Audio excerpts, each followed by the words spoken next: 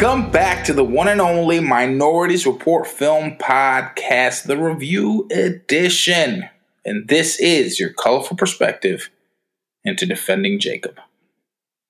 Your favorite minorities are back and the report is in. My name is Raul Nevado, and here with me I have Mr. Mo Shama. Hello, everyone. And our producer and fellow critic, Drizzy Dre. What's up? You guys ready to get into it? Oh, yeah. So I want to start with this. Shama. Uh-oh. I know, that's always bad. You're the only person out of us that has children. Mm-hmm. I'm not counting Charles and Severus, my dogs. But they can't get away with anything. I'm glad that you know that. They can't get away with anything. The moment one of them, I find a towel on the floor, all I got to do is lift it up and look at their eyes, and whichever one of them doesn't look at me is guilty. This is great privilege. So you have two daughters. Mm-hmm. As a parent, right, putting yourself in the shoes of the topic that we're going to get into, Defending Jacob, the show, I want to know, where would you lie? Like if one of your kids was accused of such a heinous thing, like committing murder or something like that, like, would you be like, no way, with what I know of my daughters, absolutely not? But you said, would you lie?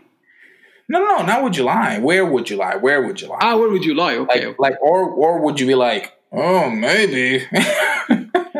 Man, it's really hard. Like having 8-year-old and 5-year-old. If you told me that my 8-year-old had an iPad of somebody else or something technology, and my younger one took a candy or something, I would have my doubts and belief at this moment. Or eating something.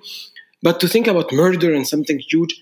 Well, so if we take it down a notch, okay? Let's say you drive up to school to pick up Lily. Mm-hmm. And the principal's outside with Lily. Lily got tears on her face.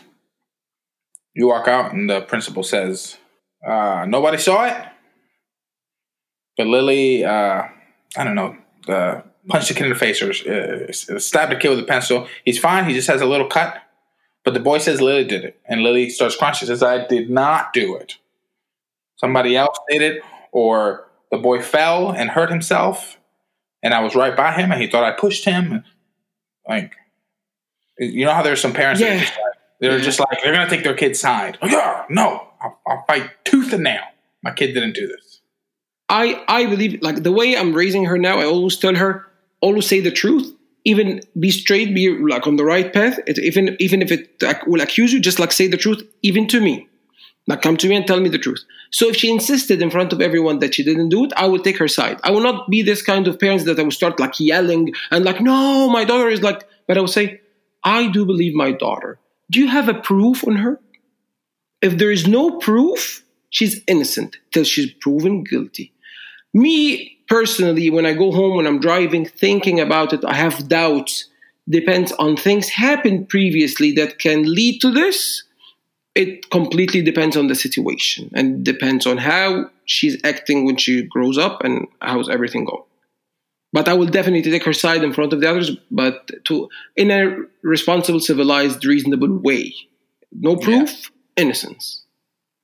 Okay. I wanted to ask because I don't know. I don't have a child of my own, but I have witnessed so many parents that even overwhelming evidence against their child having done something, even something simple, something silly. They're like, no. And everybody's like, no, we saw them. Adults are like, no, we saw them. They did it. No. He said he didn't do it. He didn't do it. So I've always thought that was it's an interesting question, right? It's an interesting perspective that I don't have. Again, because I don't have children. Makes sense. Knowing the kind of character that I have throughout my life, I've never been somebody who takes anybody else's opinion of somebody. So if somebody says my kid is violent and I've never seen that, I'm not going to believe them. I hang out with my kid way more than you do.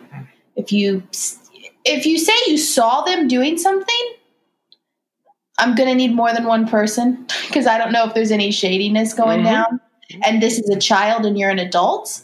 So I don't know if you're somebody who takes advantage of somebody or if you have an agenda or anything like that. Like, I don't know. But I hang out with my kid. I'm going to have a judgment character of them, and I will take it all the way through. I feel like I'd be the same way. It's one of those things. Like, I know my kid. Like, if it's a kid v kid thing, right?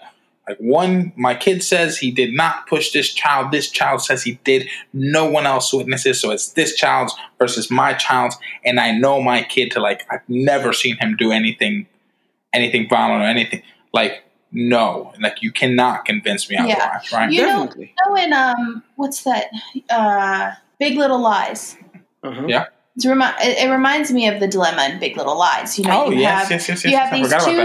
these two children who witness violence on a daily and show violence towards each other. And the mom's like, no, my kids would never do something like that. They are not their father. And then you have this other kid who's never shown anything of being violent. But all three children are related to a violent guy. Mm-hmm. And it's you have to go by what they've shown. I think what they've shown and how they interact with people is very true to somebody's character. Absolutely correct. Man, we started off heavy with a heavy hitter of a question, and as it is, we're gonna get into some difficult topics when talking about defending Jacob. Difficult indeed, but you know what is not difficult? Giving the show a follow at MReportPod on Twitter and Instagram. And hey, subscribing to the website for any and all new content. That's MReportPod.com. And send us an email at MReportPodcast@gmail.com. Like we said today on The Report, we got defending Jacob.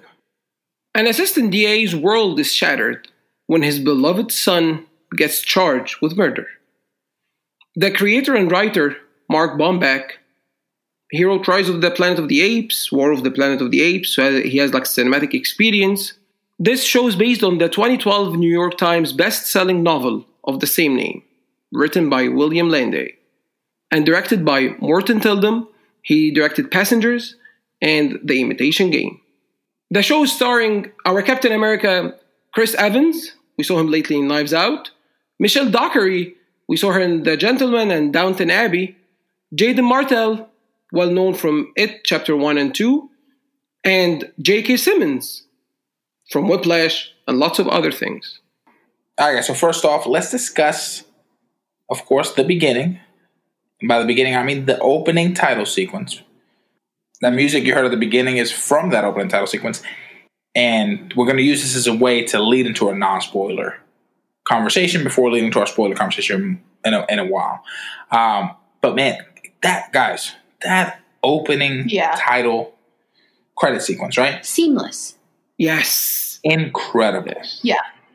I'm one of my favorite opening sequences or title sequences from Dexter. Have you seen it? Yeah. I love Dexter. Yeah. And it uses objects to convey emotions, which this kind of does similarly. But the way they transition from one object to the next, transitioning from a knife to light coming through the bottom of a door seamlessly, whoever made this needs to be proud. Yeah. Mm-hmm. Yeah. And then it moves to I don't remember. It's the light under the door. It goes from the knife to the light under the door to the street, and then there's a car, and then the car goes to a leaf. Yeah. And then the leaf transitions into branches, and the branches transition to a thumbprint, and the thumbprint transitions to a painted thumbprint on the door, and then that transitions into the door frame again with all three of them. Well, no, it does the painted hands. Yeah, I just said that. Oh, I didn't hear that part. Yeah. And then it goes... painted thumbprint. I saw painted hands. Thumbprint into the painted hands, yes. Got it. And then... all three of them in the door frame. Yes, and then all three of them in the door frame. Yeah. And then we end with the familiar image at the beginning, which is him under the door frame. And alone. The three of them. And it's great. It's really great. And while the seamless transition is happening, the score is fantastic. You feel like the beats goes up and go up and down with the shape of the object, or the transition of the pictures. I remember like the first episode, I listened to the score like 3-4 times back to back, just like, wow, I like that. I enjoy that. I enjoy how it sounds dark, like it sounds dark. It looks dark. It gives this mood from the very beginning. It takes you there, like let's go to this theme together. It's beautiful and eerie. Yeah. And like, it feels so simplistic.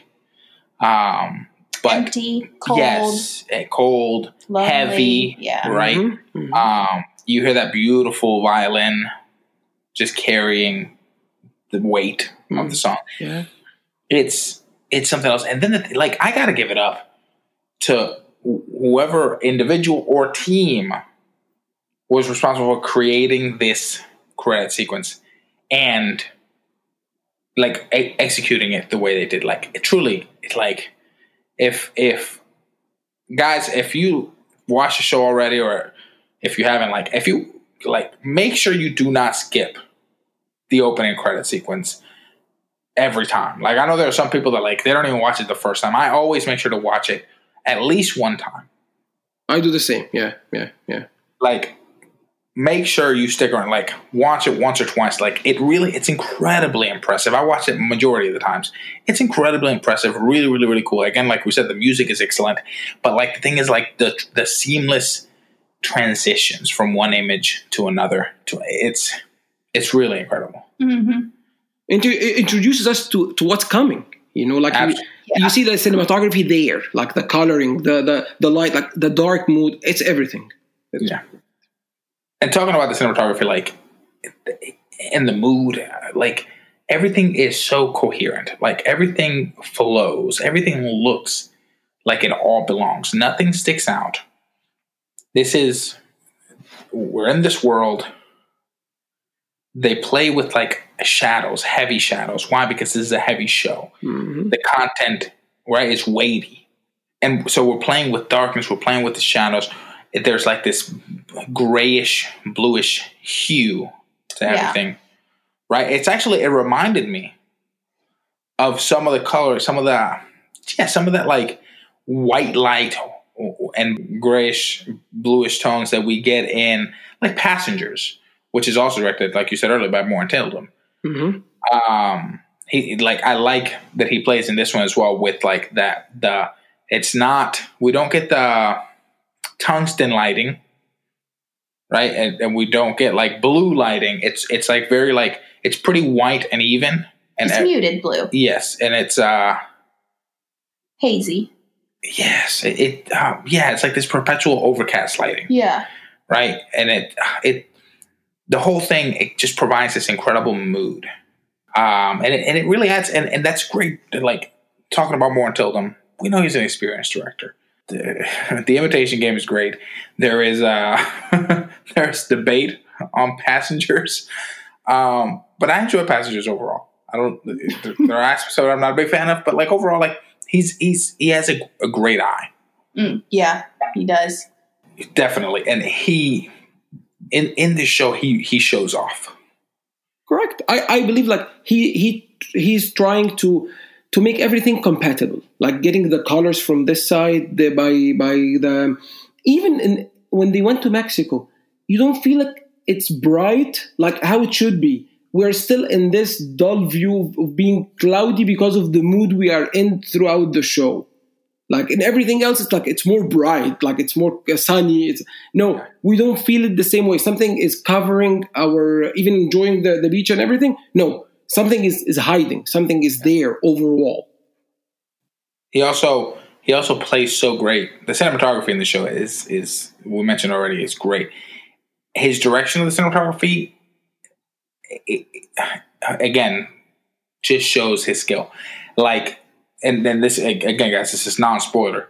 Right off the bat, we have, there's different things going on, but one of the things going on right off the bat is Andy, Chris Evans' character, is, I can't think of the word that they use for this, but basically there's a jury, there's him, and there's the DA, and they're having a preliminary thing to determine if an indictment. I can't think of the word. it's like they're trying to determine if they're going to take somebody to trial or they're going to take something to trial, or if it's worth prosecuting, I guess. Somebody out there, just a lawyer out there, that's just like, no, that's not the proper lingo. So anyway, and there's this. Andy feels like he has this weight on his shoulders, and the lawyer, the DA, is above him, and he plays with these low angles and these tighter angles on Andy.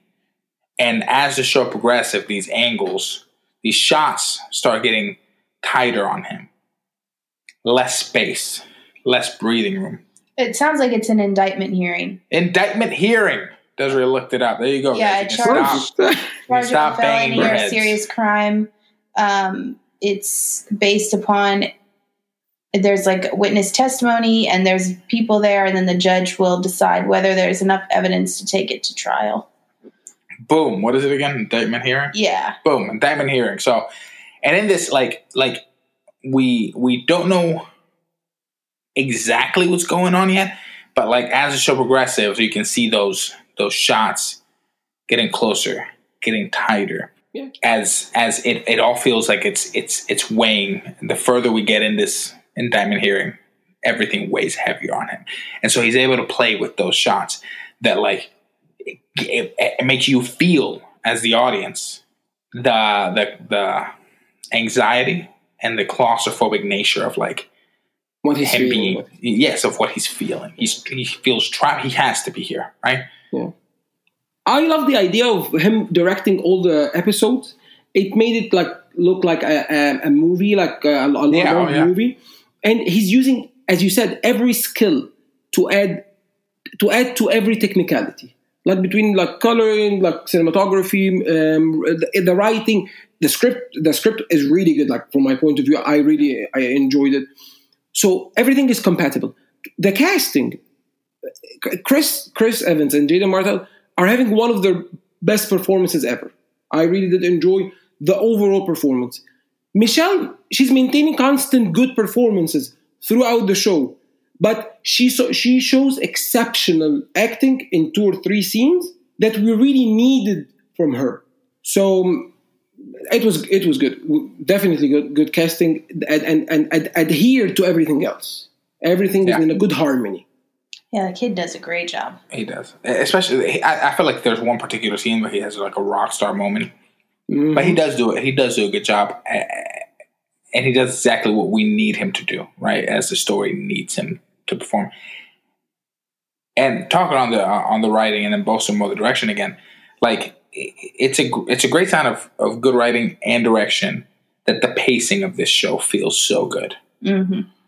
Where nothing feels like it drags for too long. I feel like, I know, Shama, you have some issue with 1 or 2 of the episodes in the middle.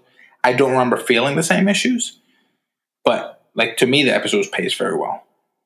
I believe because you connected 3, 4, and 5 together, and I saw 4 and I stopped. So 4 made me like worried because I had to wait and see what can happen next. So I wasn't happy with how it ended, and it opened lots of ideas in my mind how the show would progress. So the only episode we really had to wait for was 8, the last one. Yeah. So. What an episode to wait on. And also, I don't have to say, I don't think it's a spoiler for me to say like that this, one of the episodes in this show, I don't think it's a spoiler for me to say what episode it is, right? Episode 7 has one of the best courtroom procedural sequences I think I've ever seen. Yeah. It's excellent.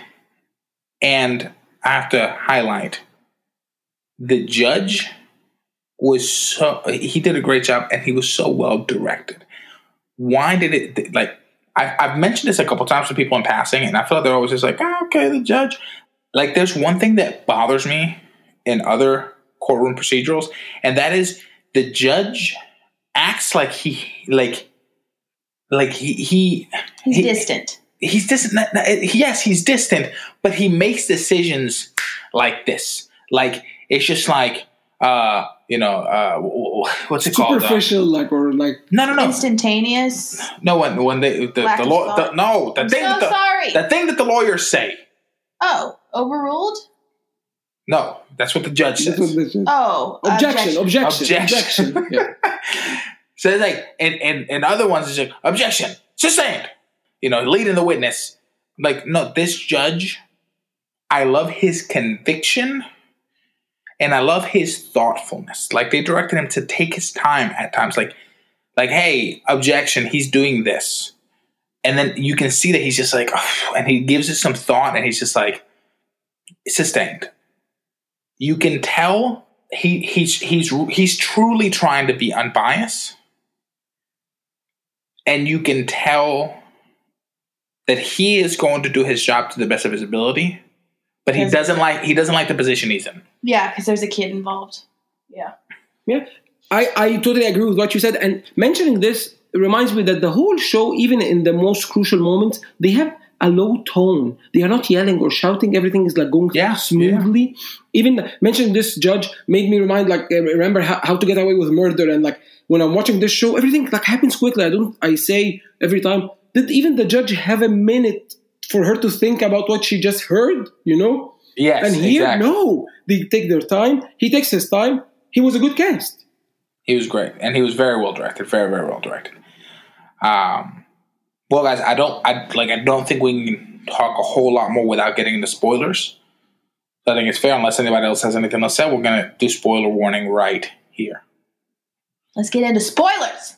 Yeah. So guys, that's your warning. Moving forward, we will be getting into spoilers. So if you haven't seen it, listen, it's a great watch. Go see it. You'll eat it up. Yeah, it's a great watch. And you can finish it in one day. Absolutely. And then you can come back and listen to our spoiler-filled conversation. So, spoilers. Yeah. First of all, the impressive production, the cast, as we said earlier, the well-written script, everything added a strong value to the crime drama, despite the repeated content itself. The ending of the show enhanced the overall viewing experience, placing us, like the audience, in the parents' shoes. Sometimes, like we get, like we felt blind like them. We are blind about the truth, and actually hesitant in knowing more. Sometimes you stop, like, I don't want to know anything else. I'm good with what I'm here. Now, Shama, you said that you felt the content is repeated. Do you mean like it's recycled? Because I asked whether or not you meant recycled, because like I'm reading a book right now, and like I feel like people take recycled as like unoriginal storytelling. And I'm reading a book right now. It's Wise Man's Fear, and there's a quote that says, "Stories don't have to be new to bring you joy." Oh, actually, absolutely correct. Like this quote, I do agree with it. The story is not recycled at all. Like I meant, like despite the story or like the whole show is being a crime mystery about a dead body of a teenager, and we're in a small town. Like lots of movies, lots of shows that dealt with this story. I guess so now that you say it. But when you first said that, I was like, what are you talking about? I've never seen anything like this. I know we didn't see like the whole thing together, but when you see the trailer, when you see the first episodes, okay, we have seen this before. Yeah, we appreciate this. And this, what I said, or what they did as a repeated story or something, it does not devalue the content they are providing. Neither the innovation of the conclusion. Like the conclusion we experienced at the end of the show, it looked clear. Like I don't mean it's recycled at all. At all. Like I meant the whole thing looks like this, but we concluded with something great. Now you mentioned at the end of the show, I was completely shocked with the mom driving the car into the wall. Yeah. I was livid. Well, yeah, I remember that. Like, so then we get to the hospital. I'm pretty sure I called her a bad name. Yes, they wrote it so well that they got the perfect reaction, the reaction they were expecting. They got it from Desiree. When the mom starts showing concern for Jacob in front of Andy, saying how she can't believe the accident happened. Desiree was like, I hate her. And they get you mad before revealing that she doesn't remember. Doesn't matter if she remembers or not. She did it. Well, or does she? Like, she might remember. Because, like, one sentence that stood out for me is she says, what if he wakes up and thinks, and then she starts crying? Exactly. And he's like, no, he's not going to think. No, it was an accident, of course. I had this feeling that, like, oh my God, what if he thinks about it, like, what would she say? What would she do, I think. I'm sorry. She's worried about him thinking that she tried to kill him? Well, yeah. He's been worried this whole time about his mother not believing him. Well, think of it this way. Like, I think it makes it even more, like, exceptional writing to believe that she does remember and that she is lying because she feels guilty. She's worried about either going to jail or her husband leaving her or whatever, because now she regrets it, or whatever the situation may be, because it puts her in the same situation that she believes her son was in, and she was in the position of Andy, right? Like, she was in the dark. She didn't know what happened, and she felt that he was lying, right? That last scene before the crash, she says, tell me, did you do it? And he says, no, I didn't do it. She says, I don't believe you. And he says, Mom, I didn't do it. I don't believe you. And she asks him for the truth. He says he didn't do it, and she still doesn't believe him. And now the role is reversing. She's worried that she's going to be in the position that she's going to have to lie. She, you know what I mean? Does that make sense? Like, she's now lying, and she's covering for herself, and she's hoping that her son doesn't remember what she did. Yeah, the I role do is not not like reversed. her right now. It's rough. It's hard. It's raw. Exactly. Brutal, hard. Like, rough. I don't want to think about it. Like, it's too much. Yeah, but it was outstanding. Also, I love the idea. The show's called Defending Jacob. Mm-hmm. Okay? So the entire time I'm like, defending Jacob. Okay. So the parents are defending Jacob. I love that the entire show, we are defending Jacob. But who is defending Jacob changes. Because at first, we have the parents defending Jacob. The lawyer comes in and defends Jacob. We go to trial defending Jacob. And then where do we end? With the prosecutor. And the entire time we think that the dad is still defending Jacob in the indictment hearing. But in reality, it's now the prosecutor who was once trying to indict Jacob, who is defending Jacob. Convict Jacob. He was trying to convict Jacob, whatever. I don't know legal jargon. I'll talk to my aunt later. And now his role is reversed. Now he's defending Jacob, and Andy, without knowing it, is the one in opposition of Jacob. And that was great. That was really like a brilliant how they put it together. Every time, like, which side? Everybody's defending Jacob. So manipulative of the DA when he says, let's get justice for Jacob. So let's talk now about one of the other standout performances of the show. The man, the myth, the J. Jonah Jameson himself, Mr. J.K. Simmons. How can an actor be so versatile and bald? He's bald. Yes, like he can't change his hair. Like it's like he's just he's just always going to be bald.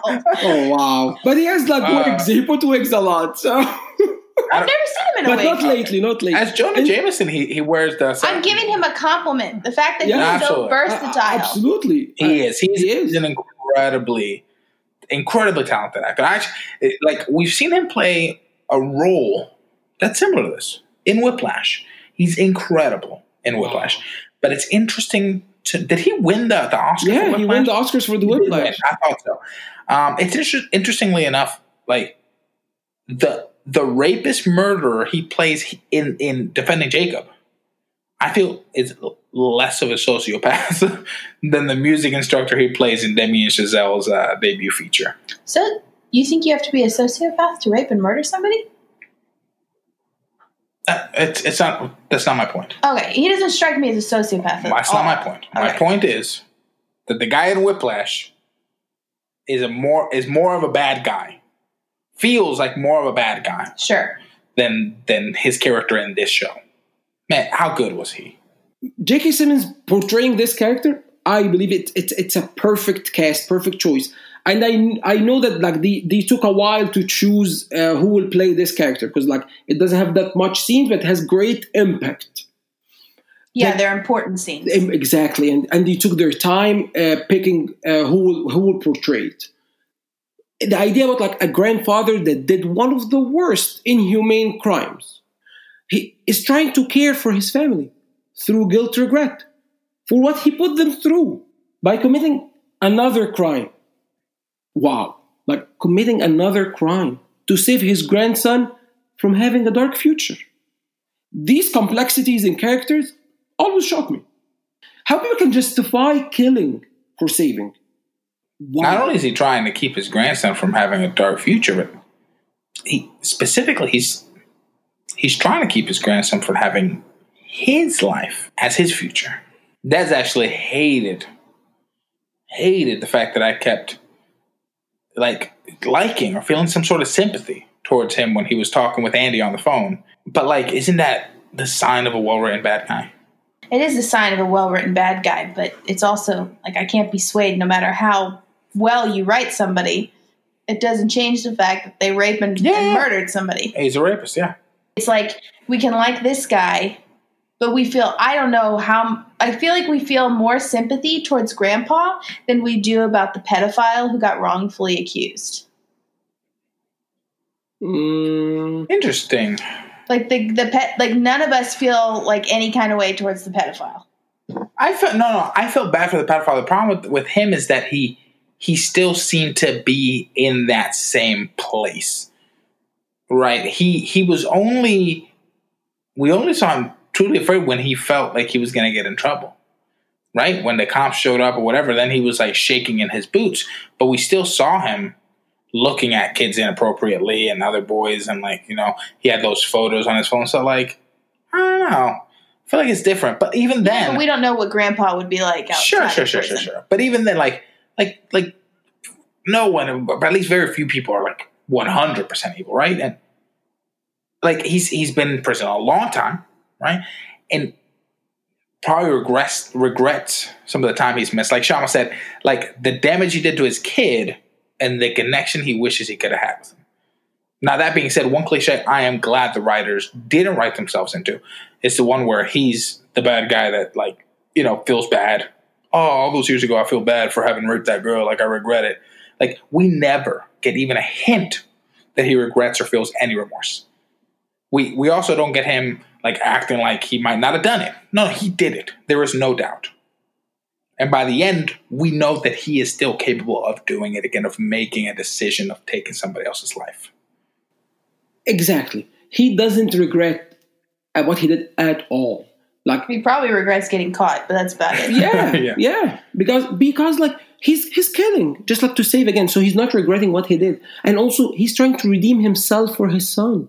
His son like keeps like having this distant feeling about from his dad because of what's known, like what his dad did everyone in his life, and that's why he's trying to succeed and prove himself, and he doesn't want this to happen. And all these things, like when I know about the J.K. Simmons character and what's going on, I said, wow, so all these scenes with Chris Evans looking at something like, man, what's wrong? Like, do you have doubts? Like, what's in your mind about your son? Because of this, like he thought like it will happen again with his, you know, like. And those are great scenes where he talks to Andy. Like, you can see him softening more and more with every conversation that he has with him. And I love that towards the end we get to the point where he's like, I made this decision. I did this for you, and I know I'll get nothing from it because I know this is probably going to be the last time I see you. But you know what? I appreciate you. I appreciate this time that I did get to spend with you. And again, perfect. No regret. No regret, exactly. Of what he did. Yes. And it's well written, well directed. Like this, it's well performed, definitely. So it's excellent. It really is excellent. So before we get into our report cards here, I'm curious. I want to ask the question that they didn't answer on the show, and that is, guys, did Jacob do it? Man, that's hard to say. Like, Jacob's unusual behaviors can imply that he might have killed Ben.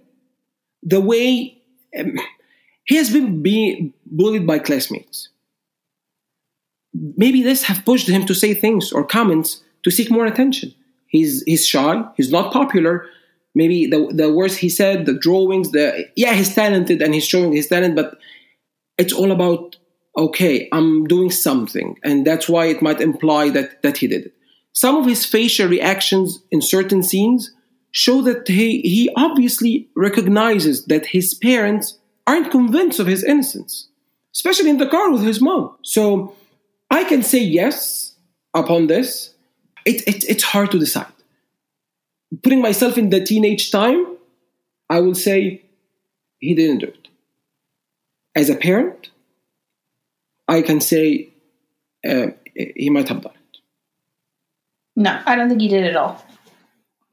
I don't think he's shown any signs of guilt, but I don't think he's somebody who doesn't have emotions.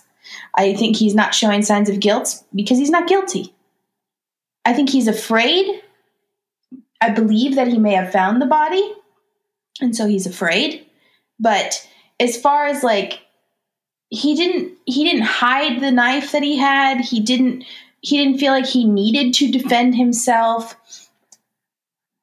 I just think he's a scared, emotional kid who was easy to blame because of the things like you said, that he was weird or lonely and all these things. He's an easy target.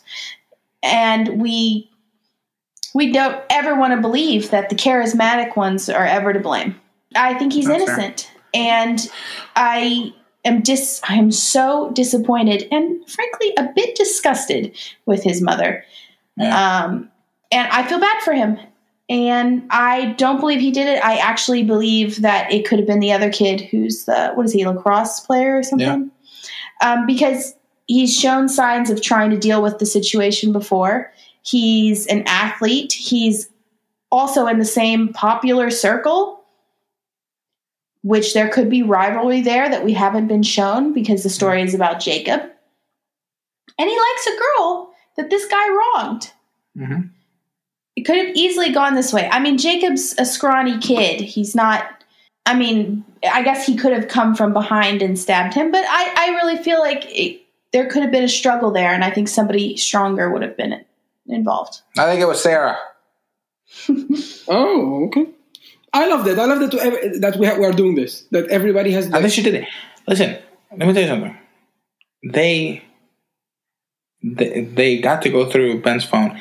The parents had to give them the code to the phone, mm-hmm. and they didn't find anything, including the photos of Sarah. Why? Oh, they didn't find the photos of Sarah. No. That's right. So I think the lacrosse player could have been involved. Yeah, but I don't think Jacob did it. Especially when, I don't know, at the beginning of the last episode, I just felt he didn't do it. And the girl in Mexico shows up again, and I'm just like, okay. Now I definitely think he didn't do it. And that was smart from them to change it to this way, like to that she shows up. It's interesting. The book has a completely different ending. Yeah. In the book, the girl in Mexico, she did. It's just too much of a coincidence. And then, yes. And then I think that's why they went against it.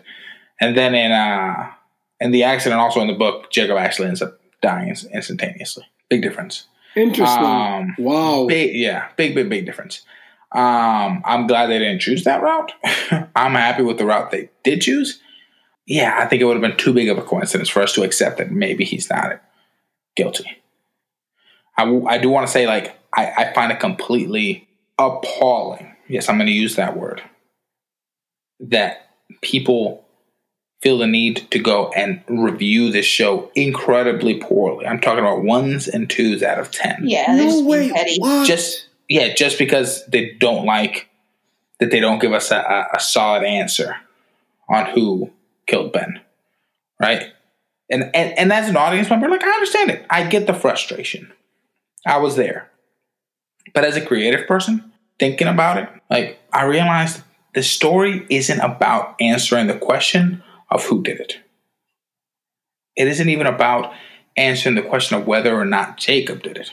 It's about the journey of the parents. It's about love. Love for your child, for your spouse, for your grandchild, for your neighbors and strangers. It's about the price of love and ultimately what we are willing to do or not do because of it. So let's get into the report cards. Dre, where you at? You gave it a 9.5. Shama? 9. A solid 9. I'm at a solid 9 as well. So the cumulative M report card is a 9.16, which I think is solid. Yes. So basically, you should see this show. Which is where it would be if so many people had not gave it 1s and 2s and just put on the review. One person said, despite what Hollywood writers believe, no one likes open-ended endings. I loved it. Yeah. I think they're right. Like, majority of people don't like open-ended, and a lot of people do mess up open-ended. A lot of people mess up open-ended. This is one of them. Correct. It's just they're missing what the show is actually about. But I don't blame them. Like, we spend 7 hours wondering who did it and did he do it? And then at the end, they're like, oh, that's not what this is about. It's tough. I get it. Well, that's it, guys. That's our review of the Apple TV original series, Defending Jacob. We hope you guys enjoyed our conversation on it. It was surprisingly introspective. But, hey, we hope we gave you a new perspective, maybe a new appreciation for it if you saw it. If you have not seen it and chose to listen through anyway, believe us, it's definitely worth a watch. Definitely. Everyone, make sure you get at us on all the socials at mreportpod. You can like, subscribe, comment, share. Guys, leave us a review. Go to Apple Podcast and rate us, review us. You can find me at Mohammed Shama on Instagram and Twitter. You can find me on Instagram at EzerPhoto, EZER. And you can find me at mreportpod on Twitter and Instagram. Hey, be part of the show. If you have a report, let us know. This is yours, Minorities Report. Peace.